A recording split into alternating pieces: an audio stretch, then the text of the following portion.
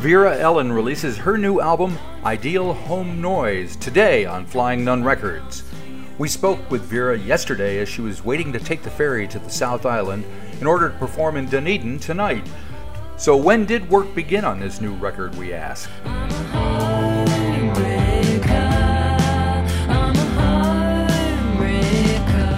And I think it was about February or March.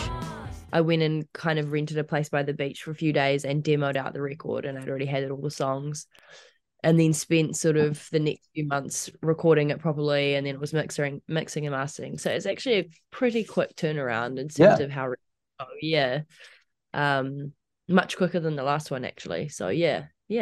And what's the main reason? Are you just inspired and motivated, or what?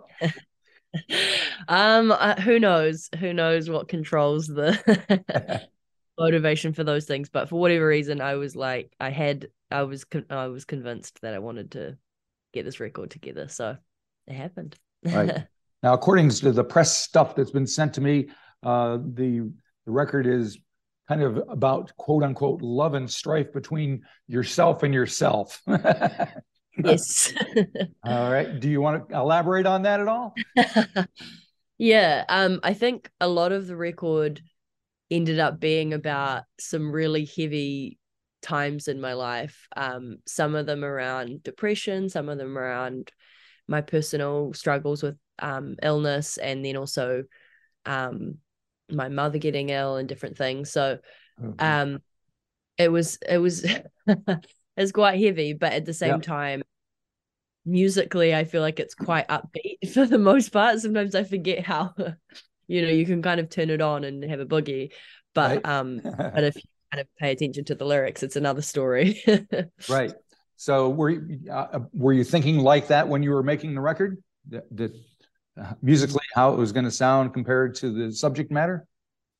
I actually was listening back to some of the demos, and the demos initially were a lot kind of I wouldn't say necessarily slower, but they had a bit more of it was more mellow, and I think just naturally as you kind of get in the studio and you're adding things and you're recording in a, recording in a professional situation, it starts to pick up energy. Right. And a lot of the melodies got more defined and things like that. It was a bit more like slacker, I think, with the demo sound. Yeah.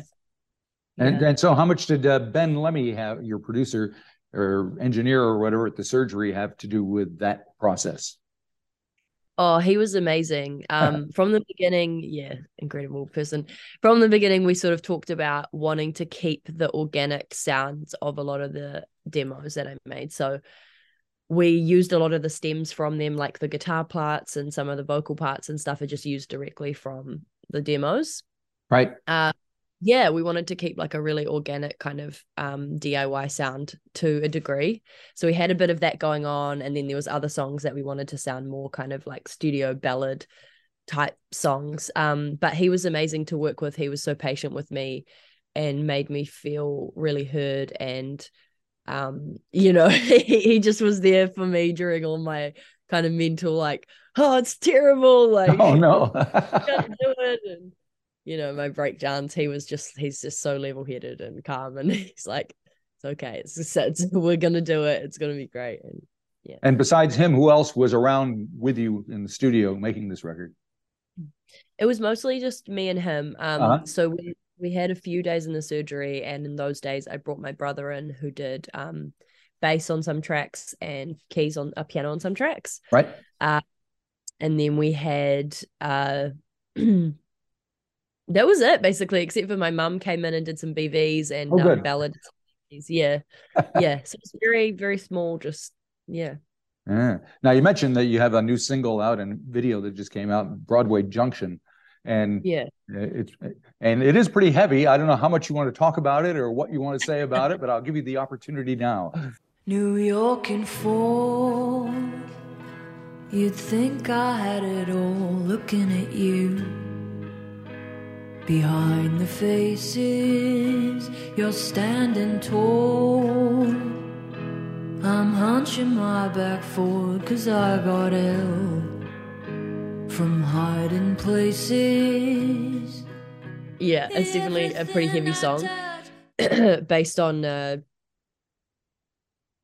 bit of a dark time, and when I was in New York, and I thought there was sort of something to the irony of the fact that probably it looked like I was living this really fantastic life. Right. On the inside, I was just ready to tap out. And it was one of those songs that kind of just what came out. It was like easy. It was like I was paranoid and convinced that it was already a song. For weeks afterwards, I was like asking everybody, and I was like listening to all these different songs, trying to be like, is this already a song? Is this already a song? Because it just came so easily. That I'd have all these nightmares that it was someone else had written it and things like that. But it's always so cathartic to perform, and it's actually the song that people often comment on when I perform live. So I think that's it. And vocally, are you doing anything different in that song than you have in the past? Well, I think maybe in terms of things I've put out on recordings, like I think when I perform live, I kind of tend to sit in that vocal range, but I think it's probably one of the harder ones on the record to say. Yeah, it's never easy. So how are you when you're once you get across the ferry and start performing these things, what's that going to be like? Do you have a band with you to recreate this stuff, and how do you feel about trying to sing this song in front of real people? We have a 6-piece band, and I'm so excited. It's a whole thing. And I'm very excited because we're sort of exploring different sounds to reflect the record. So we have like an SPD, so a bit of electronic drums and sample triggers and things like that, which is really exciting. And we sort of swap instruments a bit during the set. Not me, I just keep it simple for myself, but everyone else kind of like the guitarist goes to the bass and the bassist goes to the keys, and then we all swap around. So I'm super excited to perform it live, I think. Right. So how much does the release of the previous album have on what we hear on this record? What effect did putting that record out have on the music that we hear today? Oh, that's a good question. I think that first record I was kind of dipping my toe into what I would sound like as a solo artist in a studio, because I've always put out stuff in a very DIY capacity. So I think it gave me a good idea of what worked in that area, and so gave me the confidence to put certain songs on the record, like something like Broadway Junction, which is more of a ballad, and feel like I'd actually be able to get that across in a studio. And the actual title, Ideal Home Noise, that comes from some phrase in a book somewhere, is that right? Yeah, it's pretty much as vague as that, but I really liked the combination of words, and I think there's so many different ways you can sort of think about it. And I sort of was like, just visually this idea of this ideal home, and then you have this noise that comes and corrupts it, or ideal home noise, or ideal home noise, or like you can sort of play with it in many different ways. But then also like the front and the back of the record is in the neighborhood where I grew up, and the coming of a lot of this record was after going to therapy and reflecting on my childhood and things like that. So the home really made a lot of sense as well. So it works on multiple levels. Yeah. All righty. Now I see there's a couple of videos, like one for Lenny Says, where there seems to be shot around the shack. One of the better is what is that place? Because I think it shows up in a couple of them, and if you care to comment on the song, that'd be great too. I'm 23 and I'm a bloody loser. A blood-sucking dim-witted drug abuser. I'm so in debt, I'm puking numbers. At rock bottom, I'm still going under. Penny says I'll be rich soon if I just don't give up.